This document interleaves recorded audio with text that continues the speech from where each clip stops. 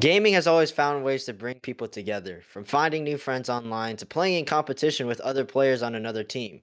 However, with the anonymity of being online and the lack of moderation in in game communication, video games can be a breeding ground for toxicity and hate.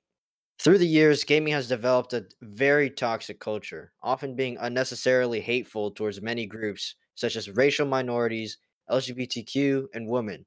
Welcome to episode 6 of the No Camping Podcast. My name is Sean. And my name is David, and today we'll be talking about toxicity in gaming. Even outside of being oppressive to different groups of people, toxicity is still all too common. For example, people making death threats, telling others to commit suicide, or even just common trash talk going too far. One example of this toxicity really affecting people is in the case of Reckful, who sadly committed suicide in July 2020.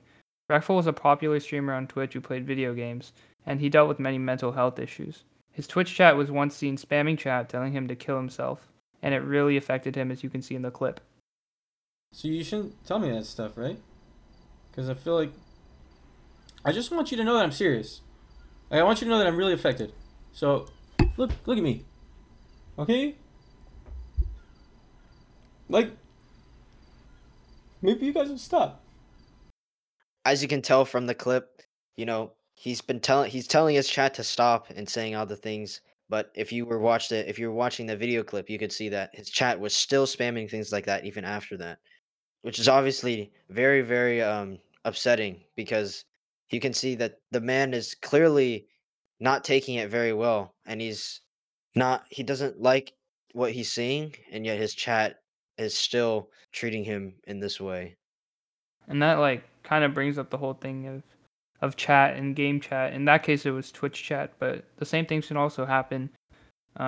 It's just it's really bad, and it's a really bad breeding ground for toxicity, as people can almost say whatever they want without consequences. Sure, there are there are report features in games where you can report people, but most of the time nothing really happens, and it's something that game developers and community moderators really need to work on, is being able to properly moderate their communities to make sure that their games that they run are not a place for hate and toxicity.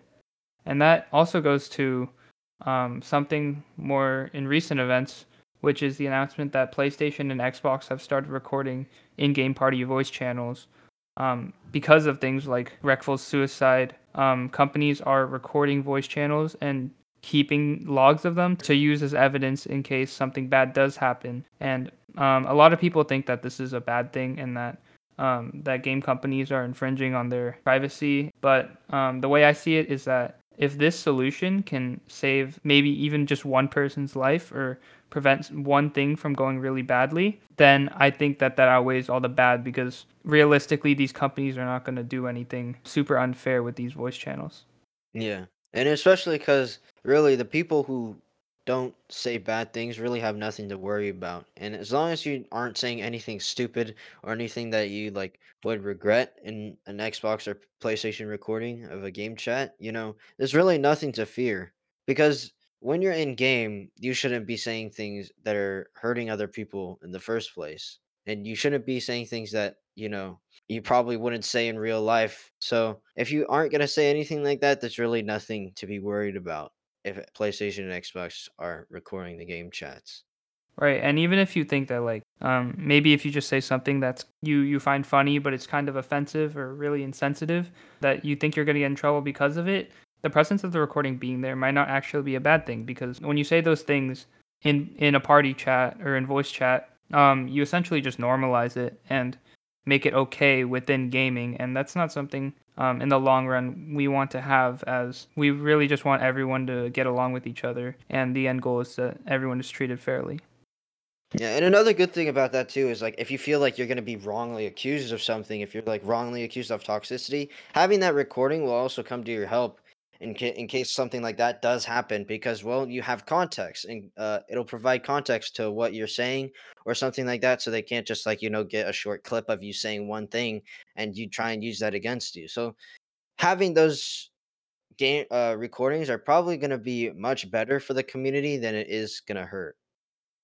And I think one overlooked thing in esports that is actually helping the toxicity in gaming in general is esports, because esports are run as almost like sports they're trying to run be run professionally by professional organizations, and different teams are signing players to represent those organizations. So they want the best look for them.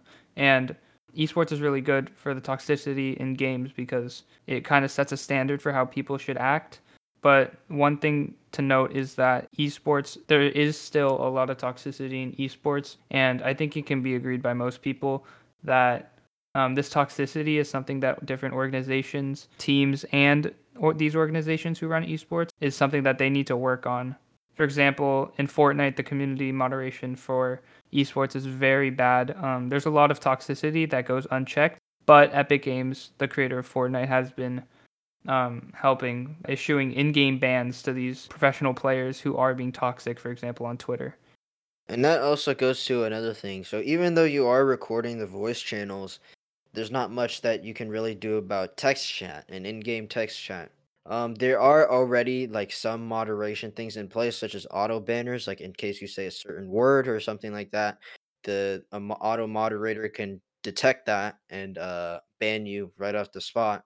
But there's a lot of things that an auto moderator can't detect, like if someone is just flaming you or if someone is just being overall toxic but isn't saying any of those like banned words per se. There's nothing that the auto moderator can do about that. And also, it's not like there's going to be moderators that are in game watching every single game chat go through live, so there's not much you can really do about text chat either.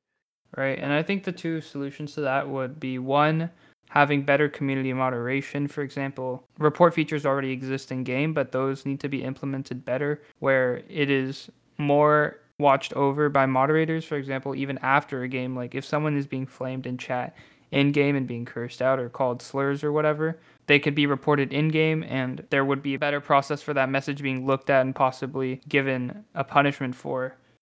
Because there is a lot going on in game chat, and a lot of the times people don't face the repercussions for the things they say.